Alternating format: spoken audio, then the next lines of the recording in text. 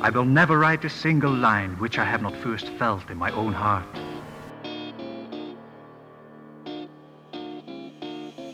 He'll teach you everything. Truer words were never spoken. All right. Language and writing were made available. I'm writing this down. This is good stuff. I'm John, and this is John Helps You Write Better. And today we got to talk. You know it's my job to help you write better. It is what I love to do. It's what I do every day. It's what I do for loads of different kinds of writers, whether they're writing first drafts or whether they're trying to publish their 10th book or whether they're just wanting to get back onto it after some writer's block or whether they're in this genre or that genre. My job, flat out, is to help people write better. And I love doing it. I think it's one of the best things I've ever done in my life. I think there are few things for me as enjoyable as answering questions that writers ask. How do I get published? How do I fix this? What do I do about this? What does this mean? What is this term? How do I do that? How do I do this? I love stuff like that. I think it's really, really good. I think it's fun. I think it's great. I think it's satisfying. Here's the problem. Here's what I don't like. Here's the frustrating thing. I'm doing a lot of this, without any kind of financial expectation. Now, that's not the technical bad part, but go with me. My only skin in the game for this is that I want you to write better. Yes, if you want to write better and if you want to do better and if you're really, really serious about it, I really want you to go to johnhelpsyourwritebetter.com and book an appointment. I really want to help you get your book on the shelf. I really want to help you get started, keep going, or finish. I want that. But the majority of what I do is done entirely because I love to do this. And I have a great deal of emotional eggs in a basket about it. And I show up for every single client, whether it's going to be a 20-minute phone call talking somebody off a ledge about, oh, don't delete your draft, we just need to rework the outline, or whether it's a protracted 90-minute conversation that turns practically into some kind of therapy session because they can't seem to get out of their own way, or whether it's 10 pages in a fantasy novel or 30 pages in a romance novel or whatever. I show up for everybody. The problem is that some writers out there don't show up for themselves. They don't. I don't know why. I don't know why they won't try. I don't know why they won't push themselves to write more or do bigger or say something. You got to say something.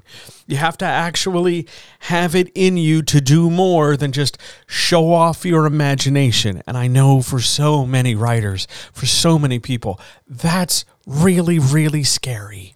It's incredibly vulnerable.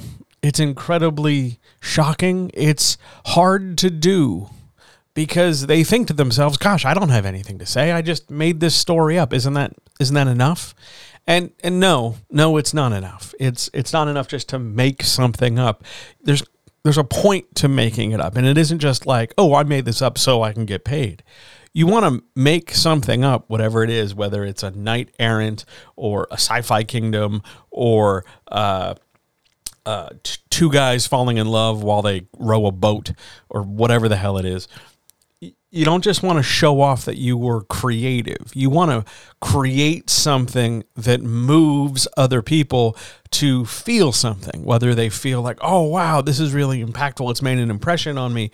Or whether it's encouraging, like, oh, wow, this is really good. I think I could say something like this. This gives me courage. This gives me incentive. This gives me joy. You have that ability. Whatever you're writing, however you're doing, whatever your plan is, you have this raw potential. But so many writers don't take it far enough to do something with it. They just want to tell you, oh, I made this story with this guy and he's snarky and then he does stuff. Or I made this story with this lady and she falls in love with this thing. And then they for like 200 pages, they kind of love each other and there's maybe a plot somewhere in the back. Like that's it. And that's That's not enough. It's nice that they've done that, but how is that different than just sort of doodling on the margin of your paper? How is that different than just sort of occupying your day because you didn't want to do something else? How is that just not a colossal waste of potential? I get very bothered by this. I get very upset about this. Not because I think everybody should line up and then have a meeting with me. That would be awesome. I'd love it. But I want people to make stuff and say something, because art should move you. There should be passion driving you. You should be looking at your life, seeing what you're experiencing, feeling what you're feeling, whether it's frustration or joy or, I don't know, horniness or encouragement or whatever.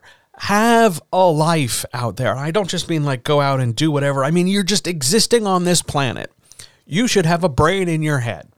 And you're experiencing things that you think are fair and unfair and joyful and sorrowful and exciting and tense and this, that, and the other.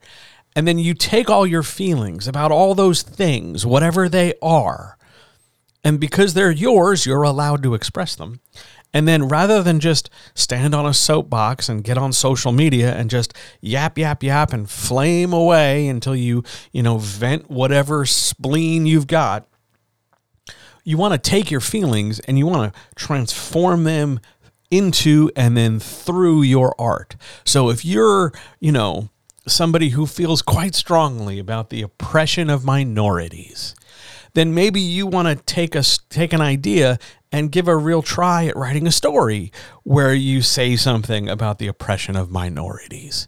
Maybe you're somebody who has very desperate want for love. You're lonely, you're traumatized, you're hurting, you're vulnerable, and you don't know how else to express those feelings. So you try to put them into words, but rather than risk yourself, you put them in the mouth of a character so that you can walk through and work through your own ideas. You have particular views about how fairness should be, so you write a story where fairness matters.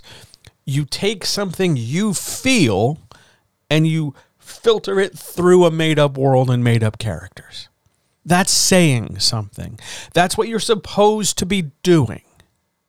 That's the whole point of this, because at the end of the day, when we take this story, whatever it is, and we read it, you want the reader to see it more than just like, oh, whatever your name is, was so creative. They made up this thing. That's nice.